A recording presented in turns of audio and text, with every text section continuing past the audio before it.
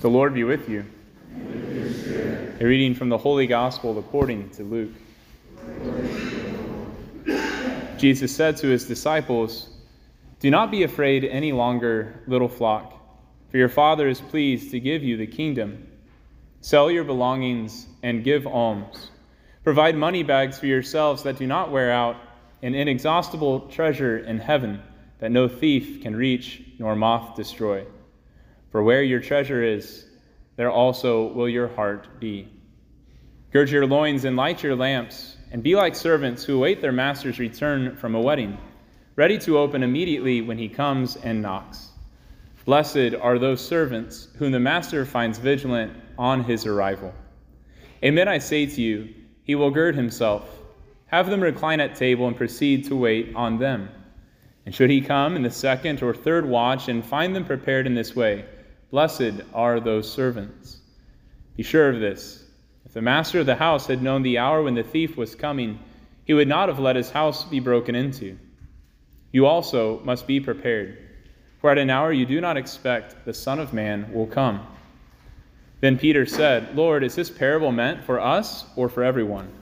And the Lord replied, "Who then is the faithful and prudent steward whom the master will put in charge of his servants to distribute the food allowance at the proper time? Blessed is that servant whom his master on arrival finds doing so. Truly I say to you, the master will put the servant in charge of all his property. But if that servant says to himself, 'My master is delayed in coming,' and begins to beat the men servants and the maid servants, to eat and drink and get drunk, then that servant's master will come on an unexpected day and at an unknown hour, and will punish the servant severely and assign him a place with the unfaithful. That servant who knew his master's will but did not make preparations nor act in accord with his will shall be beaten severely. And the servant who was ignorant of his master's will but acted in a way deserving of a severe beating shall be beaten only lightly. Much will be required of the person entrusted with much, and still more will be demanded of the person entrusted with more." The Gospel of the Lord. Praise to you, Lord Jesus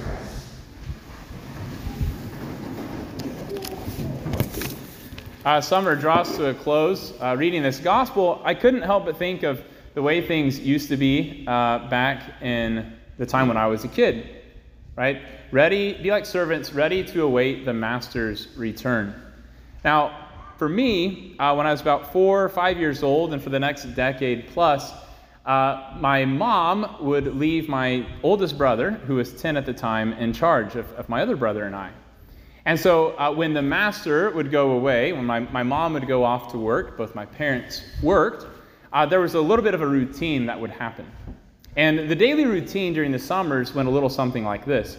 It would be about 10 a.m., and we'd roll out of bed just in time to watch Price is Right, and find a list on the countertop. Or worse, we'd receive a phone call that would wake us up, and it was Mom making sure we understood every single chore on the list. To which we'd respond, yeah, we got it, don't worry, we got it taken care of, you have nothing to worry about. And you know that that's too good to be true. Because what would happen is we would wake up then, we would maybe go back to sleep after she called, we'd make a late lunch. If we were lucky, we'd do 1 or 2 things on the list. But then, boy oh boy, were we vigilant at the end of the day.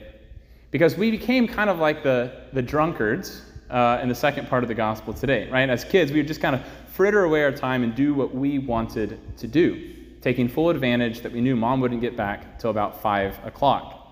And so what would happen is we'd leave the blinds propped just a little bit so that when we saw the car on the road, we'd plug in the vacuum to make it look like we'd been hard at work all day.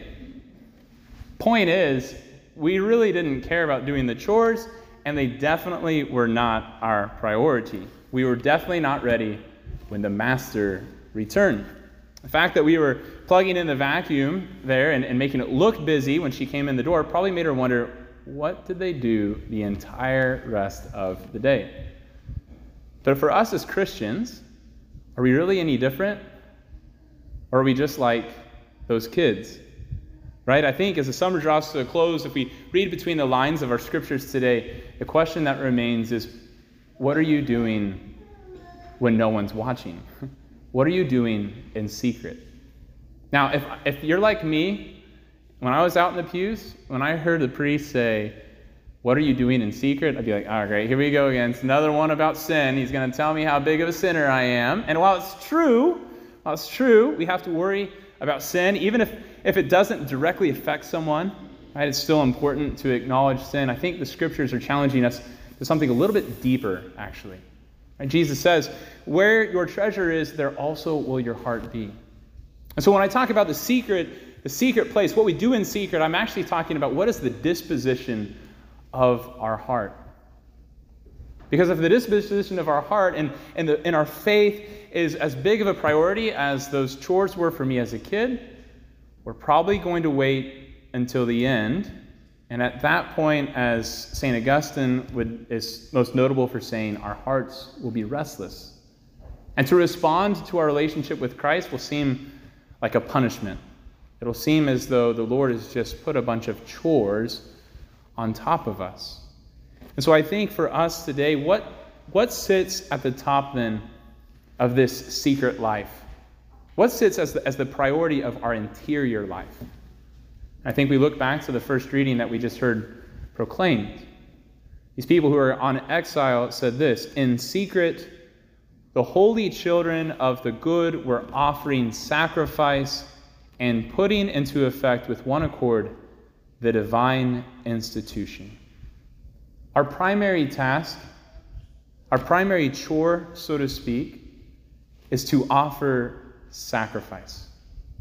Jesus says in the gospel tonight, he says, this is how we will build up a treasure in heaven that no thief or moth can destroy. But how unpopular that is.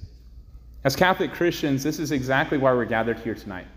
Right, the reason that we put so much emphasis on coming to Mass is because it is the primary place of offering sacrifice. The point of coming to Mass isn't to hear a good homily. If that were the case, thousands of churches would be closed across the nation. We don't even come to get something out of it, as crazy as that sounds to our culture today.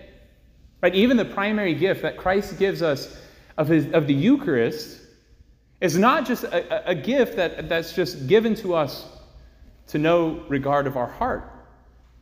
Actually, if we think about it, in the marital meaning of the Eucharist, when we come up to receive communion at this rail, it's a mutual self-giving. We offer ourselves completely to the Lord, who in return has given to us our very salvation. And so while it's true, we come primarily for the sacrifice of Jesus Christ on the cross, of his body, blood, soul, and divinity, the finishing touch of the Last Supper. While it's true that we come for that, there's something in it for us. We have some skin in the game. And Jesus entrusts us with this great gift, and he calls us to respond. He says at the end of the gospel, when Peter says, well, Lord, does this really apply to everyone or just to us? The answer is everyone, because to him whom much has been given, much will be expected. And so we've then been entrusted with this chore, this task, rather, of offering sacrifice, to put into effect with one accord the divine institution of love. And so, yes, while the rest of the list does contain those things like avoiding sin, putting our life in order, developing a life of prayer, a relationship with God, I want to call our attention to the priority, which is the holy sacrifice of the Mass, the place where John Paul II said we receive the greatest wealth. The entire spiritual wealth is contained in the Mass because it's where we receive Christ himself. And so while we may be used to this routine of the Mass, as I was, that routine of summer days, I want to end here tonight with just a few practical tips on how to enter into this very sacrifice. How do we approach the Mass in secret? Because while all of us are doing the same exact thing, the disposition of our heart may be different. So number one, preparation. It begins on our way here. Do we prepare for Mass as the car ride or even the walk across campus or the walk from our house? Is it the same as our walk to class? Is it the same as our trip to the store? Are we blaring loud music, or are we actually contemplating the walk up to Calvary, the walk to the Last Supper with Christ, to prepare. Number 2, what is our intention? As our parents are notorious for saying, maybe your grandparents, offer it up, right? Maybe you don't want to come, but you're here. Offer it up. That's part of your sacrifice. But who are you offering it for? If you're anything like me and you got a little ADD, maybe not diagnosed, but you got a little ADD, you get distracted during Mass. So if you have an intention, a person, maybe it's an intention of your own, maybe there's something on your heart that's really bothering you. If you offer it for that intention, when you get distracted, there's something to pull you back in, to bring you back in. That is your sacrifice. Number 3, be vigilant. To be vigilant is to recognize the interior disposition. If you're doubting the Lord, admit it to Him. To be vigilant means that you are ready for the Master when He comes to surprise you. Yeah, we do the same thing every Sunday. But I beg you, listen to the words proclaimed. Tonight, I'm going to use Eucharistic Prayer 4. For some of you in this room, you've probably never heard Eucharistic Prayer 4. It's legit, just so you know. I'm not just going rogue, all right? But it recounts all the times when God went back throughout salvation history to reclaim a people that had turned away from Him. He loved us until the end. Listen attentively. And so, my brothers and sisters, what we do in secret matters. The disposition of the heart, the way we enter into Mass, does in fact matter. And so if our priority is to open ourselves up to the Lord, to encounter the Master when He comes, to be ready when He comes, we'll find that then the rest of our day, the rest of our week, the rest of our lives will offer a greater freedom. Much like the kid who does his tasks in the morning and finds freedom for adventure in the evening, so too when we prioritize the Mass and offer ourselves to the Lord, we'll see a lot of things that we've never seen before. And so may He find us then, through this treasury of sacrificial love, of offering ourselves at the Mass, ready, prepared, and eager on His return to us in this Mass, at every Mass, and in the second or third watch of our night, the second or third watch of our life, when the Lord comes to call us home to the wedding feast of the Lamb, the eternal Mass, the banquet of heaven.